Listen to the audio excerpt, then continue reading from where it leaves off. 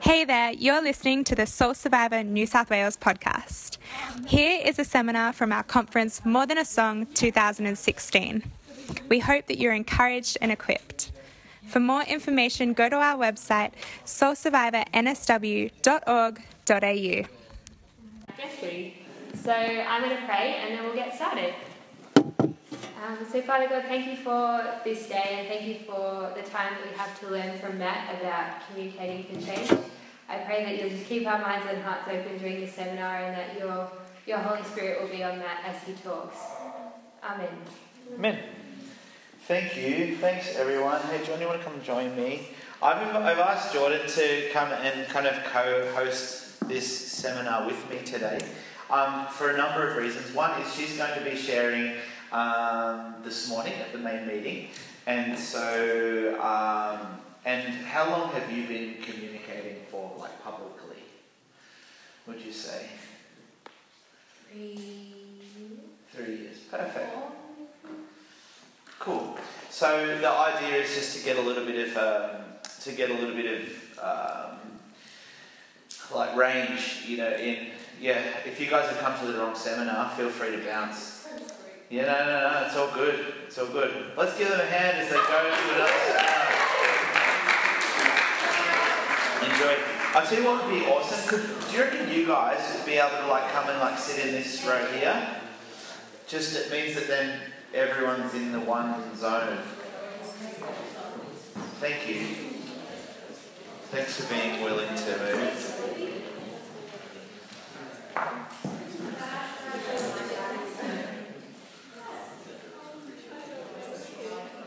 Awesome. So what I'd love to do really quick before we just get started is I want to start from the back of the room and work our way forward. Name, rank, serial number. So your name, what church you're from, and why you're sitting here. And you're allowed to say, because I didn't like any of the other seminars. He doesn't want to talk, so he's out.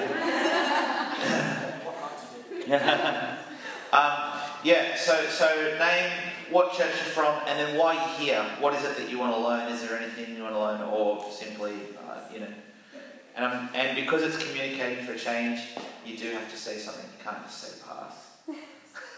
If you really want to say pass, you can. Someone at the back. Alright, I'm Charlie. We're from Barara Maps, and we are here because communicating is good. And Jess. And we love Jess. And we like Matt, so there you go. Okay, cool. No, it doesn't. Are you Barara Maps' spokesperson? Are you nominated? No, I'm not making them to at least tell you their names. I'm Kiralee. I'm Natasha. Awesome. Thanks, guys. Tried. I'm Scotty from Community Life Church Derryville, and I just wanted to come and check out and see what they had to say. Thanks, man. Good to see you again. Yeah, you too. Yeah. My name's Ben, I'm from Ruark, and I'm here because I have horrible social skills. Okay, come on. Love the honesty. I'm Josh, I'm also from Ruark, and I didn't like any of the others. Good. I'll just say that! Hi, I'm Ollie. I'm also from Rock, and I came here because this healing school. What was the word I was trying to do? His last one is. This school about everything is full, so I figured I'd give this to you. Come on, give it a There's go. a lot of space here, because it's called, the space. Yeah, awesome. I'm Nick. I go to Valrose and Stevens. I came here because I want to learn more about communicating the Bible, communicating the gospel, and how to do that for people. Come on. Thanks, Nick. I'm Ethan. I'm from Northbridge, and I came here because it looked like a cool place to work on. Awesome. Just come straight down in front. Yeah, Yep. I'm Kat, and I'm also from Northbridge, and I came here because I like the cattle. I'm Noah, I'm also from Northbridge. I came here to learn how to properly communicate with people about God and the Bible. Awesome, bro. I'm Gabby. I'm from Pastor Baptist, and I'm here because I think God has a massive heart for his people, and so it's really important that we're able Thank you. I'm Mel from Horsey Baptist, and communication is important, and change is, God wants positive change. Cool. Isaac, I'm from County Baptist as well. I'm here because I want to learn how to be a good preacher, like Keith.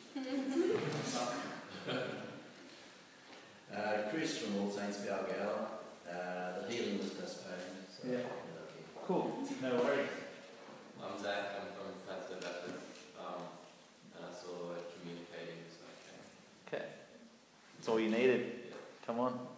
I'm Alexis, I'm from Louisville, and I'm really interested in making change in the world and stuff, so I want to know how to do. Awesome. I'm Thanks. Corey, I'm from Pastor, and I want to learn how to communicate the gospel and stuff better. Awesome. I'm Tori, I'm from Pastor Baptist. I just like it, it's interesting. Thanks, Tori. I'm Caleb from Jewel Baps, keen to learn about communicating God in whatever way that looks like. I'm Courtney from Jewel Baps, and I just learned to learn how to communicate the gospel. I'm Kirsten from Jewel Baps, and I wanted to learn more about communicating. Awesome.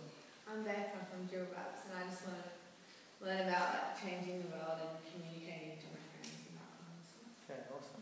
And I'm Naomi, and I was meant to be recording the healing seminar, so you're recording it, I'm told, but I'm still here.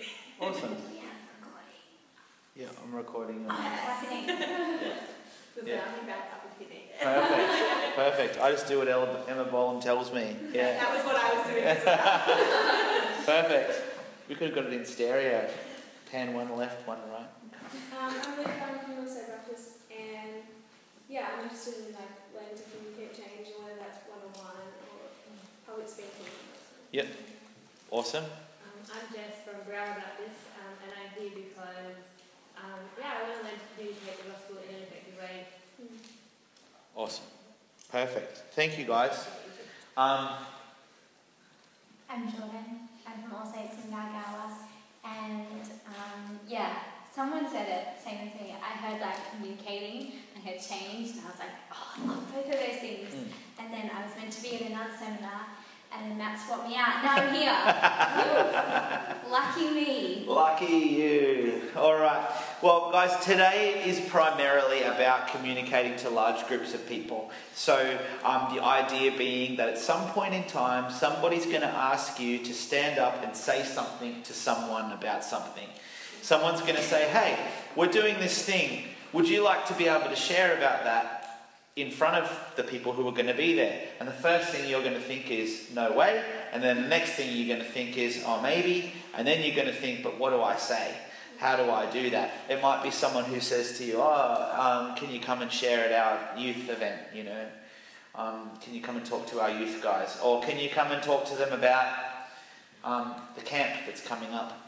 Or they might say, hey, can you come and teach on Ephesians 1 in our Bible study? And you're still going to have that same thought. You're going to be like, no way. And then you're going to be like, oh, maybe. And then you'll be like, okay, but what do I say? So all of us have had different experiences with communicating. One thing that I guess the main thing that I want to leave on you today is a couple of ideas about how you structure a talk so that it actually changes somebody's heart and changes their will and their motivation to want to do something. Because how many of you heard, and you would have heard this too, Jordan, where you sit through a talk or a seminar or a Bible study and it's just a list of information. Like the person is just basically just downloading to you like content without any form or structure to it. Like it's like they've just printed out Wikipedia and they've just listing information. Maybe it's about the Bible, maybe it's about the gospel, maybe it's about something really important, but all you're getting is just like reams of information. You know that time when you're in school and the teacher says, all right guys, for this lesson, we're going to read the textbook. And you're like, what? Rip off? Because there's part of us, each one of us, that's wired to hear something in a way that not only, we don't want it just to change the way that we think, but as communicators, as Christians, when we're communicating to people, we want to actually change not just what they think, but the way that they live, right? We want someone to leave a seminar or leave something that you've been at or that you've been part of speaking at, and you want them to actually do something differently with their life. Like in church, we are educated way beyond our level of obedience. Like way beyond it. You know, we know so much stuff, but we don't do it a lot of the time. So how can you be a communicator that changes the way that not somebody just the way that somebody thinks, but the way that they do? So, and the main way that we do that is by telling stories. Broadly, we're wired as humans to hear stories. From the beginning of time, we've told each other stories. Human beings have written on cave walls. The Bible was transmitted person to person by verbal contact. Before Jesus, it may shock you to know that, but when Jesus was talking to his disciples, there wasn't somebody sitting there scribing every word that he had. There wasn't somebody there with an iPhone recording it, catching it on tape so that they could go home and quickly type it up. It was something that the verbal tradition of of Bible times communicated the gospel and all those gospel stories just person to person as they told stories. So I'd love you to tell us, Jordan, a little bit about why you think story is so powerful. Yeah. I think Jesus uses stories because Jesus gets it, and the whole Bible is full of stories. It starts with a story that situates us in relationship with God in creation, and we understand why we're made, what we're made for, the purpose. We understand more about God's character, and it's all through this incredible story in which you, as the reader or the hearer, can put yourself in the place of Adam. You can put yourself in the place of Eve. You can be in the garden and understand the way that everything was meant to be. And it gives us this incredible window or insight into things when you can put yourself inside a story. And doesn't Jesus do that over and over again? But he invites his disciples, his followers, to be inside the story. And he even asks them what they would do, how they would engage with certain things. There's this incredible story that he tells of two men, and they both owe money to the same person. One person owes a lot of money, one person owes little money, but neither of them can pay it back. The debt of both of them is cancelled, right? And then Jesus tells the story, and then he asks his disciples, which one's going to be more grateful? Okay, and they don't even need to answer, right? Because in our heads, we are in the story, we're like the disciples, we have this tale as well, and we are thinking about it too.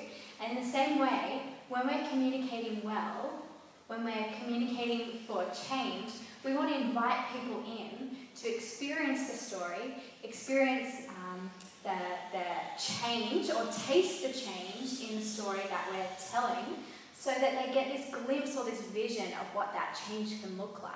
So that when they walk out, it's not that they just heard the information or gained knowledge, but they've experienced a glimpse of what that change can look like. Yeah. Absolutely.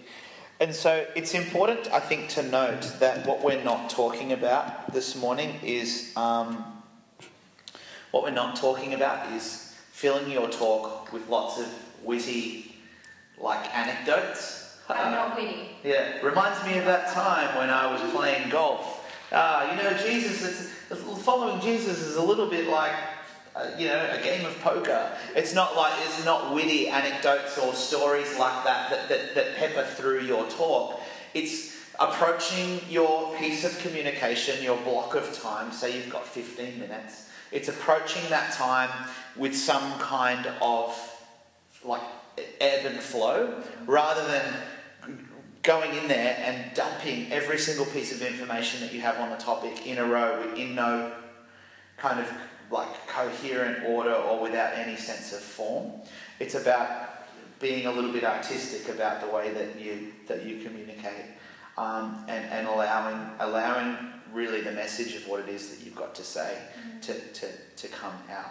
So what I want you to do now is turn to the person next to you, and I want you to tell them about your favourite movie or your favourite book. Okay? Basic plot line, basic storyline. Favourite movie, favourite book, and go. What would yours be? My favourite book is a graphic novel. Okay. And it is... Yep, just back up to the level of the room. Who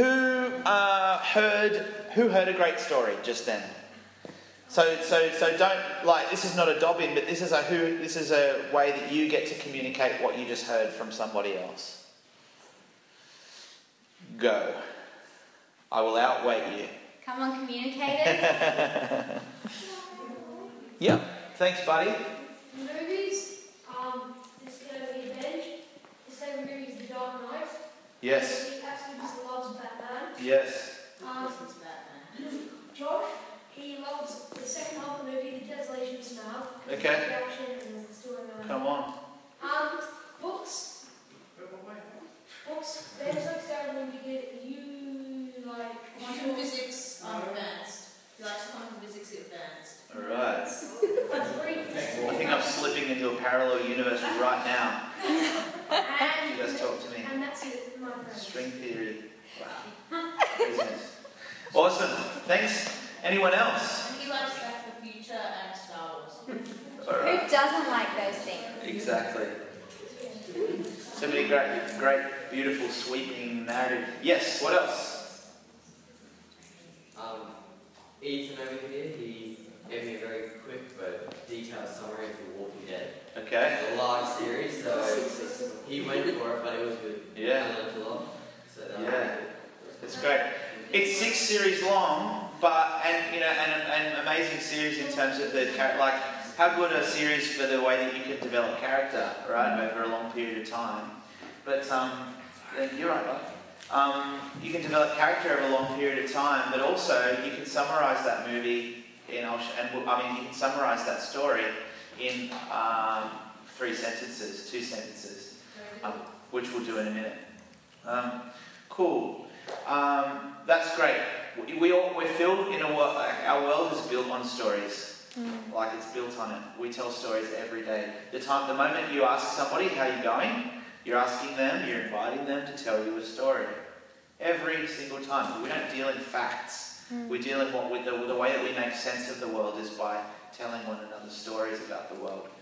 And so it feels only natural that we should think about that when we're communicating messages to people, especially messages that we think are important. So, Jordan, tell us a story. I'm going to tell you a story. I'm going to tell you a story of when I was 4. I was in the bath, and I have a little brother too, and he was in the bath with me. He was 2 at the time. And as children do, we were mucking about and making bubble beers. And one thing that I did was I put bubbles on my head like a wedding veil. And I took my brother, okay, this story is kind of weird, but I took my brother as my husband, and I took the little silver ring off the plug, and I put it on my finger as a ring, and my mum must have just been sitting there laughing her head off because kids are hilarious. And I said, "Isn't it beautiful?" And I was showing off my ring, and my brother, little siblings, they always want to be like their older siblings. And my brother said, "Come on, give it to me."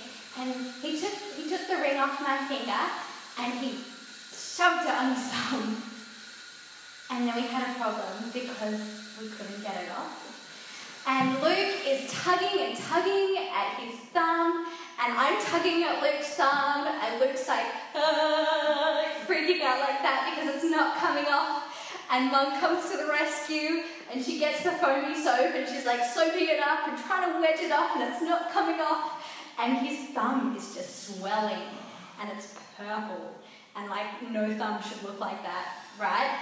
And Mum grabs us out of the bath, and she's putting all sorts of detergent on, and Dad comes home, and we're all just like wet and trying to get this thing off Luke's thumb.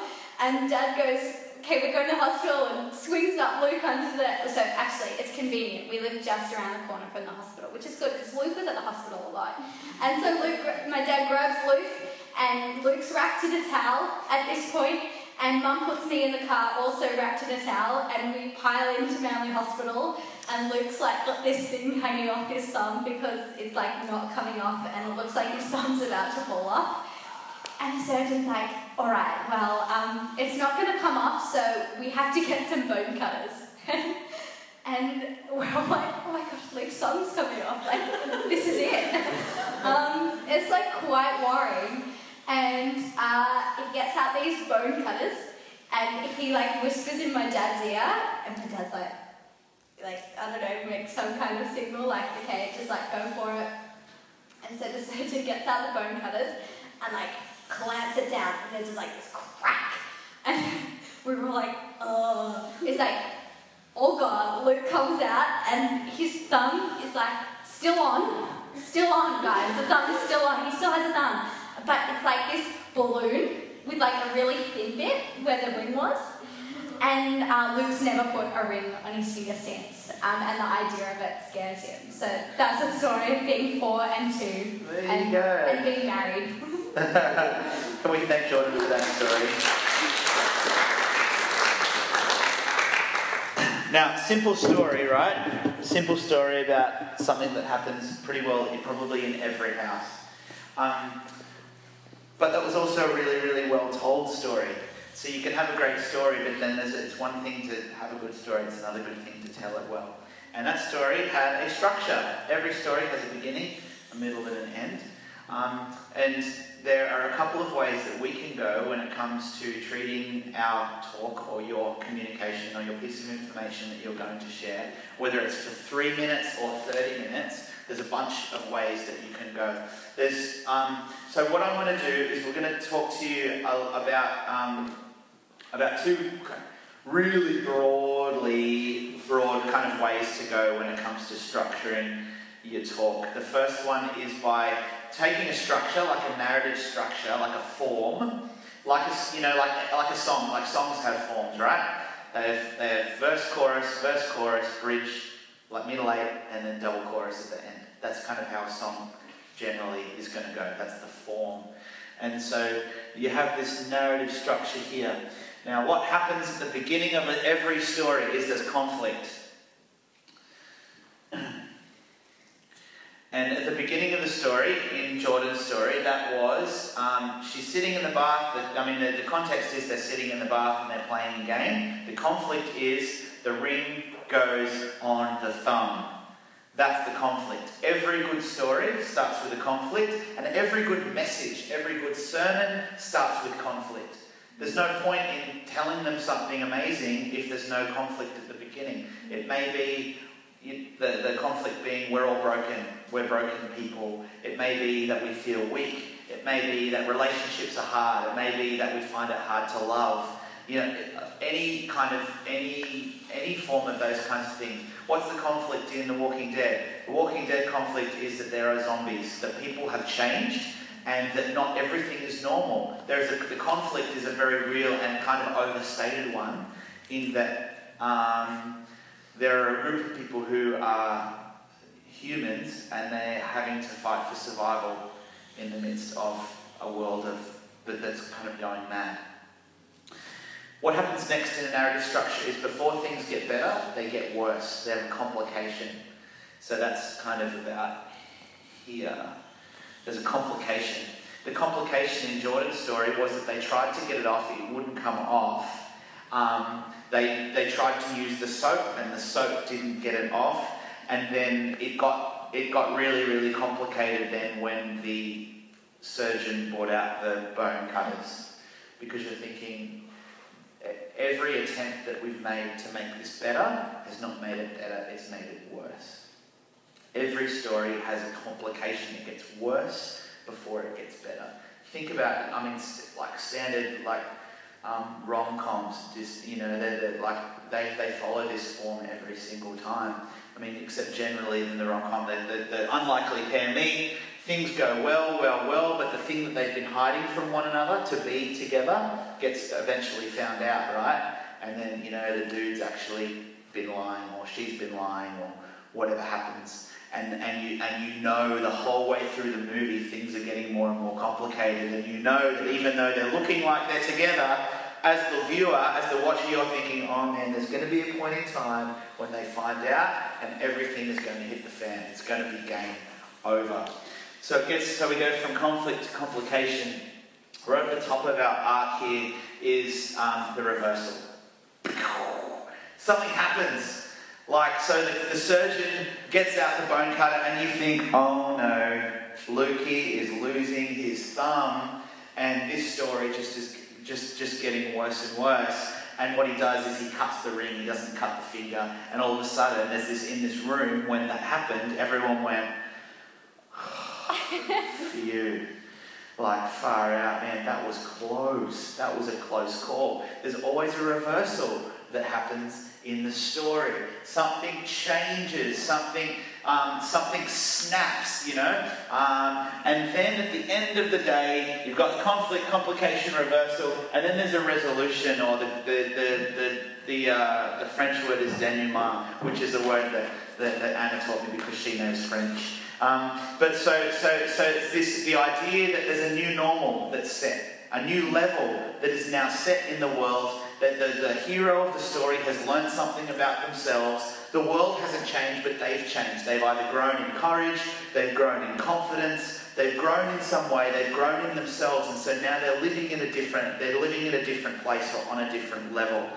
So that's where they kind of land in this new place. Now this is not, and you're thinking, oh man, how do I make all my talks fit into this? You don't have to. It's what it is going, this is how every story is told. Jesus told stories like this.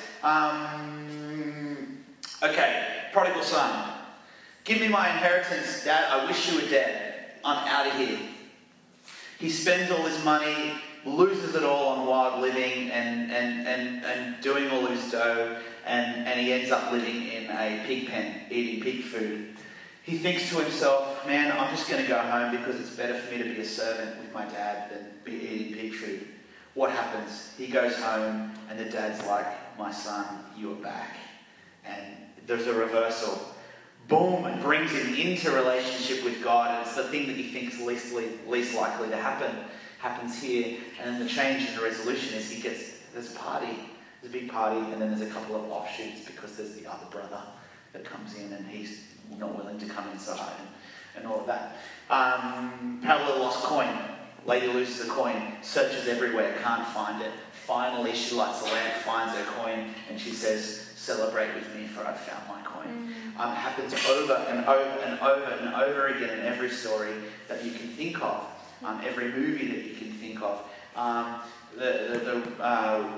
The Rocky movie, the first Rocky movie was one of my favourite movies. He's a bum, lives in Philadelphia, fighting all these deadbeats. He's trying to change his life by being a standover man and all of that. Somehow he gets the chance to fight for the world title, but as he does that, he hits all of these personal snags along the way. He realises he's not the guy that he thought that he was. His life starts to get really, really hard until the moment when he does actually fight, and he wins, more than anything, he wins self-respect and realises that he is a champion on the inside. And that's where the end of the first movie finishes. So this happens over and over and over. Now I want you to think about it when you come to the time that you have to share something, you have to do a talk, you have to do something like that. Think about a place that you can start in your story that starts here, in a place of conflict. We don't like doing it because naturally, and I can guarantee you this, you're naturally going to want to start here. Every time when you speak or you preach, you're going to want to give the game away and tell everybody what it is at the end, right at the start. And imagine if every movie did that. It would be boring. And it would be lame. Imagine starting the Rocky movie and you start the movie by seeing him fighting Apollo Creed at the end. Or why would you do that? Or you start any of those romantic comedies, and the beginning of the movie, you already get a flash forward of them living happily ever after, and then you come back to the start. It just doesn't work like that. Or every story begins here and ends up there. So this is a structure that you can place, like a filter that you can place over the top of your talk, and get it there. So I'm just trying to think about another example, because I want to jump to yours in a minute, and when allowing what's already in the text or in your subject matter to lead you on the journey, and we'll take you there. But for just the purpose of giving you a clue, so tonight we're talking about David and Goliath, right? And so the conflict is Goliath's there, and he's shouting defiance at Israel's army. The complication is that David goes to do something about it, but no one will let him do anything about it. His brother says, you're insignificant. Saul says, you're inexperienced. And he can't get to the point where, Goliath just seems like he's getting bigger and bigger in the eyes of Israel. And it's not until the point when David actually meets up with Goliath and there's a reversal, not because David's amazing, but because God's amazing. And then we end with this resolution where Israel triumph over. So that's again, it's the same structure, but it always begins with a problem. The problem at the beginning of 1 Samuel 17 is that Goliath's there and he looks like it's an insurmountable force. You start the story and you think there's no way that this is going to end good. This is only going to end bad. So that's a structure that you can put, like a filter that you can place over the top of your next talk. And you can do this in 3 minutes. This can be 1 minute, and a minute or two here. It was the same when Jordan told her story. It was a 3-minute story, but it followed this pattern. And I'm pretty sure that was just intuitive. I'm not sure how much thought you put into it. But what she didn't say was, hey, I want to tell you a story about the time when my brother got a ring cut off his finger because we stuck it in the bath. Yeah. And then go back to the start. Do you know what I mean? We didn't know what was going to happen until the end. I'm sitting there thinking, man, I saw Luke last night. I think he had both of his thumbs. I was trying to think about it because I didn't know where it was going to go. So that's one way to kind of put a filter over the top of your next talk that will help communicate for a change, because you take people on a journey. The number one thing that people are going to ask, they're asking in their mind when they sit down to listen to you is, why do I care about this? Yeah. Why do I even care about it? Why should I engage my heart in this story? And so the best thing that you can do is give them a reason to care by helping them find themselves in the middle of conflict. Because let's face it, we live in that every single day. Yeah. Every day. You live in a place of conflict, and it naturally drags you in because you want the hero to win. You want them to battle against the odds and be victorious in the end. So that's one way to go there. Would you want me to rub this off so you can draw another picture? Can I just really quickly talk about this? Yeah. This is your invitation.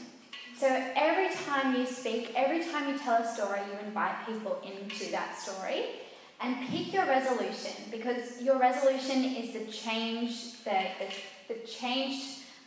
attitude or perspective of your protagonist, the person in your story, whoever is the main feature in your story. And this journey is what you're inviting people on, and this is their takeaway. That's good. So whenever you share a story, you're inviting people into that, and if you want to change people's lives, if you're really communicating for change, then that's going to be what you're focusing on, because that's what you want people to walk in.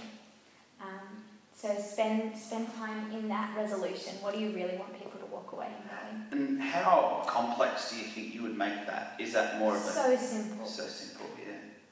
That's your soundbite. Like, that,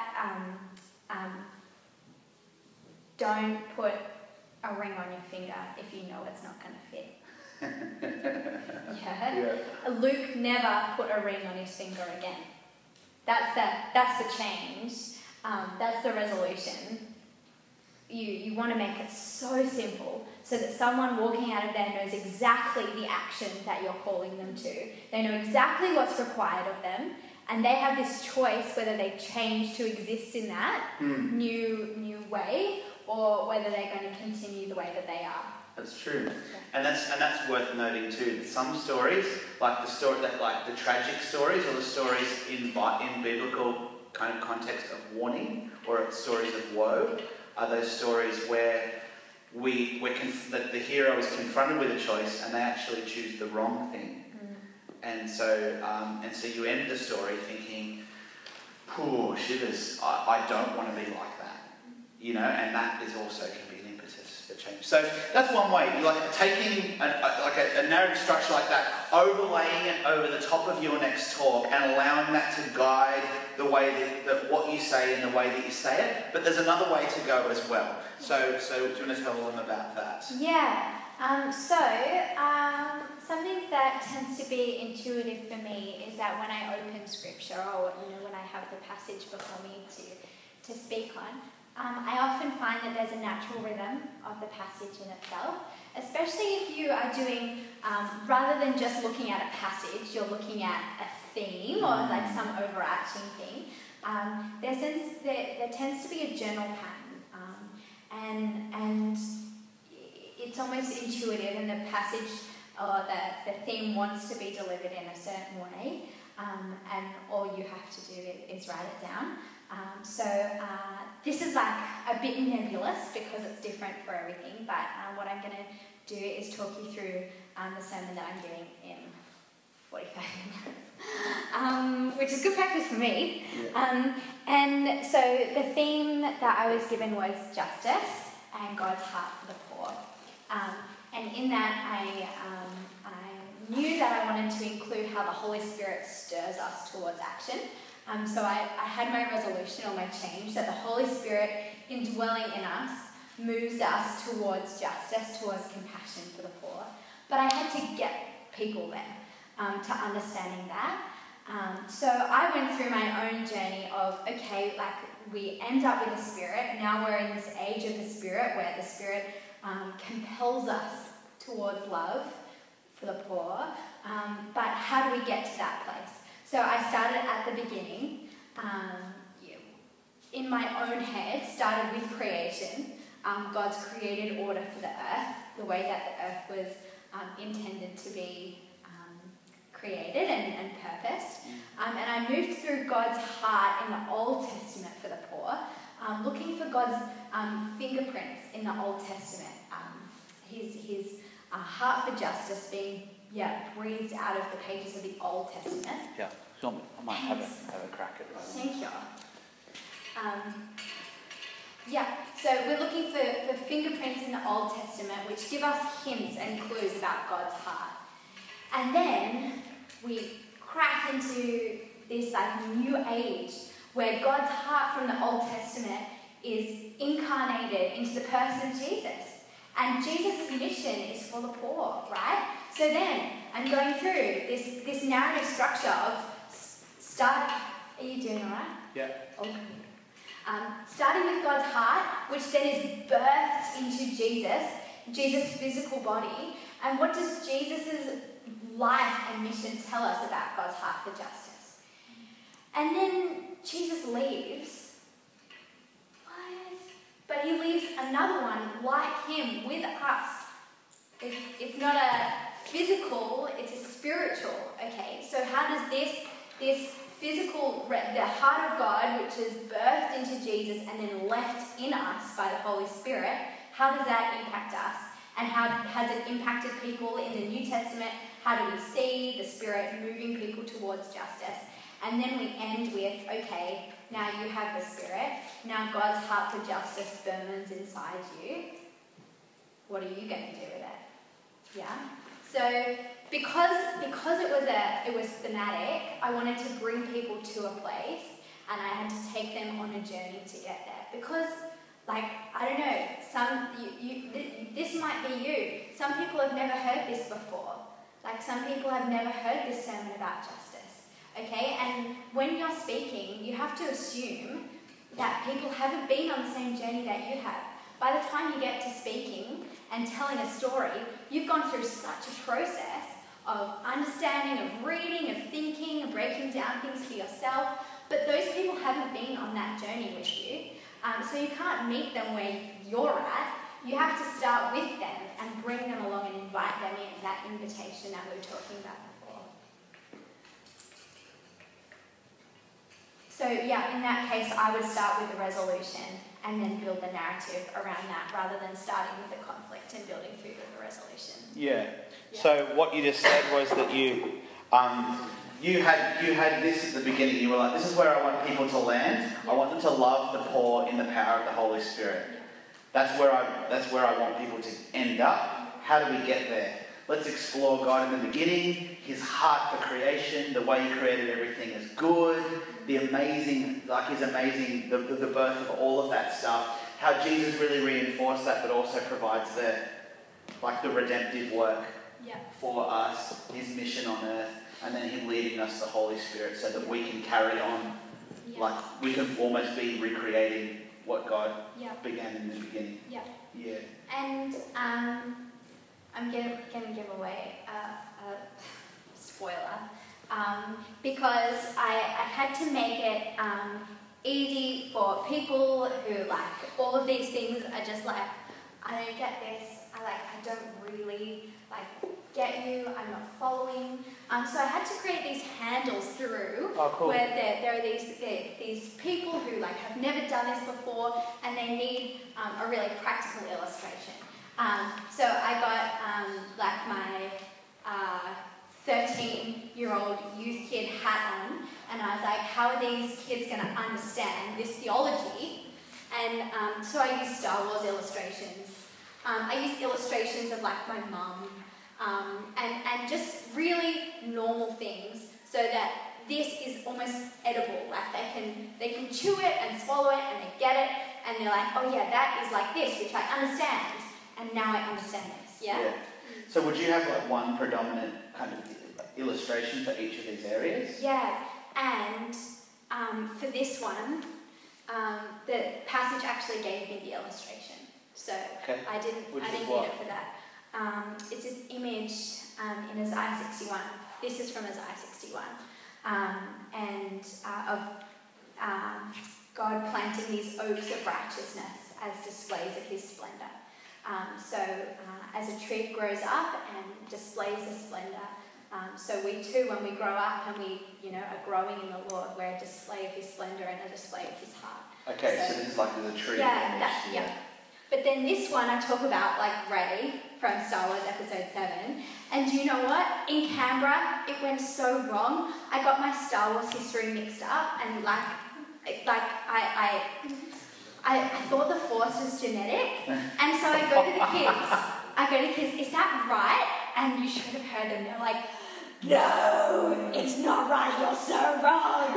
And it was actually great, because all of these kids that switched off, suddenly they were back together because I got Star Wars wrong, and they were like, oh, I need to make sure that it was good. So all of the kids came back to me in the middle here, and then this one I talk about my mom and how she likes when I do the dishwasher.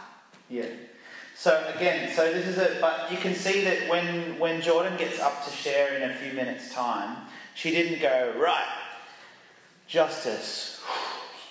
Okay, here's everything I know about justice, and I'm just going to tell them one by one, dot point form all the way through. There's a form to it. There's a 3-part thing that you'll be able to follow along. You might even be able to make notes about it and watch how she dives in here at the beginning and tells us about God's heart and original, tell us about the life and the work and the mission of Jesus, and how then he makes this possible for us to live by the Holy Spirit empowered to bring change and to love the poor and to almost take us back to here, right? So watch for that, because this is an example of not imposing a form on top of her talk, but allowing the text or allowing her theme really to speak, and to allow that to kind of rise out of it, to come out of it. So, and again, which is something that I used the passage last night to do. I didn't impose a form on it. I just basically taught through the passage, and the passage had an automatic thing like that. And that's just because the people who were writing the Bible, they know stuff, and they know how to tell a story. The book of Ruth is the same. There's so many. The book of Esther is the same. Like over and over. So let's stop there. Let's ask. We have like maybe 2 or 3 minutes. If there are any questions about this, or any things that we haven't addressed, or anything that you'd just like a point of clarification, let's do that now for the next couple of minutes before we pray and close.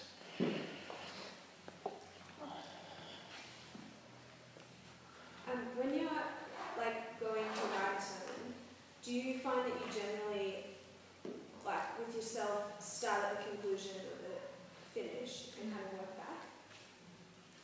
I do, often. Because for what that same purpose that Matt was saying, why do I need to hear this? Why does your audience need what you're going to say?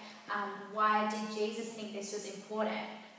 What is the purpose of it? And that's where you get the change, this resolution that you want to invite people into, and you go, okay, so how am I going to get them to that point? Yeah.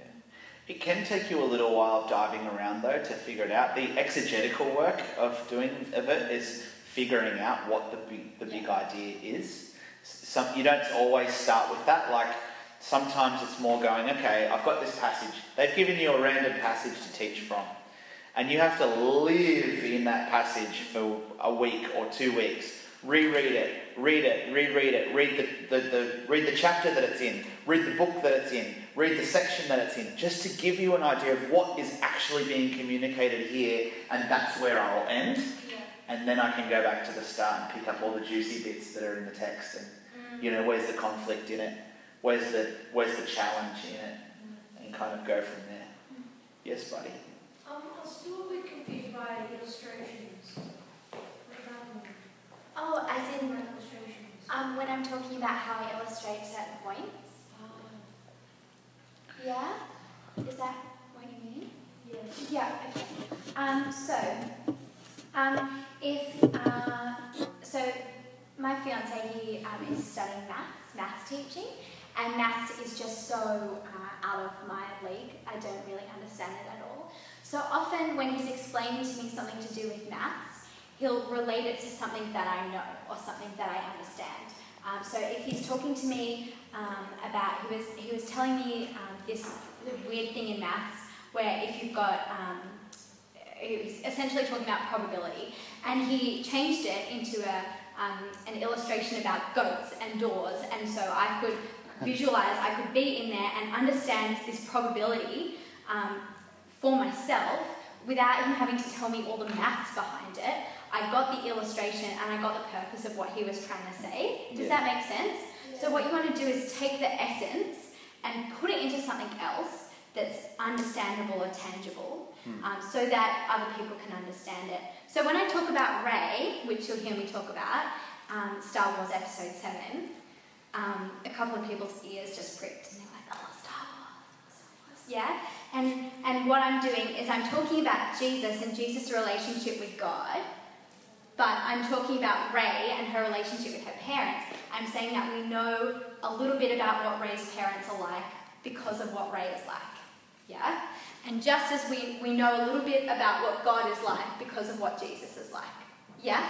So for everyone who gets Star Wars, for everyone who understands, they're like, oh yeah, we do, like even though we don't know who Rey's parents are, we know what Rey's parents are like because of who Rey is. Yeah? Does that make sense? Yeah. So you take the essence and apply it to something that's understandable so that everyone's along for the ride. Yeah? Yeah. Maybe one more question?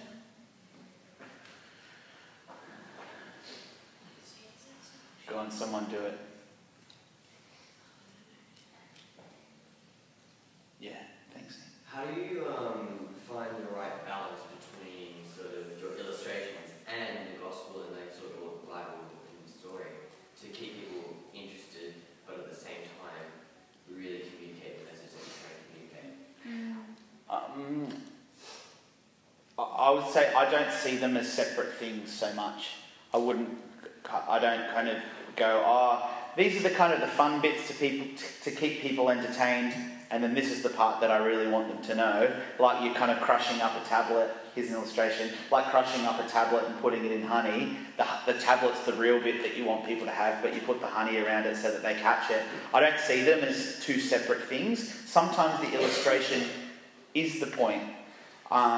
So again, I would say, what's my challenge? What's the end point? And then allow that to dictate how I approach it. Because that's going to dictate everything. Your point is going to dictate your pose, your posture, the way that you speak, your countenance, all of those kinds of things all fall into line around it. Yeah, I mean, if you've got a sermon that's just like chock-a-block full of illustrations, like one after the other, after the other, after the other, I'd be like, okay, like where's this going? Like, what are you trying to tell me? So I'll just make sure that they kind of dance with each other. Yeah.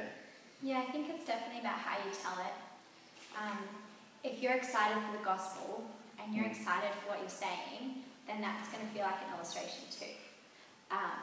If when you're presenting it, you're going, okay, this is a fun bit, this is a story, and now I'm going to tell you some information just so that I get it in there and have it, and then I'm going to illustrate it, then of course people are going to be bored during that part because you're bored with it. But when you're excited and you have that energy and you care about what you're saying, then it models it to people. People catch it and they go along for that with you. That's really good. Yeah. Yeah, absolutely. You have to live your message every single time.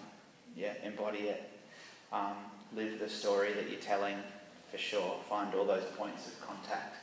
So, thank you. I hope this has been a little bit helpful. I want to say thank you to Jordan I only asked her to help me with this seminar yesterday, but it was because we had a really good conversation about storytelling, and that's something I'm passionate about and something that I think Jordan is. I said, hey, can you come along? So can we thank Jordan for just being part of today?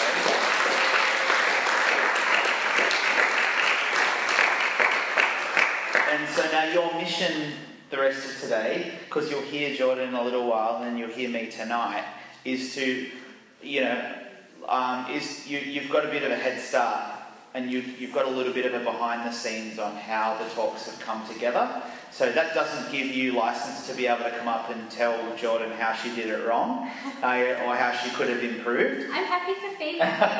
But laugh. Yeah. So be with her this morning as she engage with what it is that she's saying and help everybody else in the room engage with it too. And thank you for being part of this morning. Hope that's been helpful, and for the next time you have to do a 3-minute talk or a 30-minute talk, you don't completely freak out, but you're able to allow the message to dictate. Big thanks to Matt.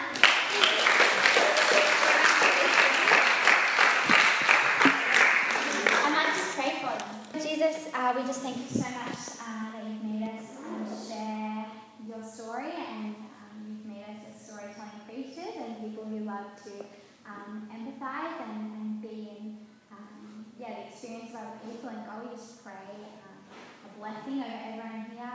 God, would you put stories in their hearts to share? God, give them creativity and vision and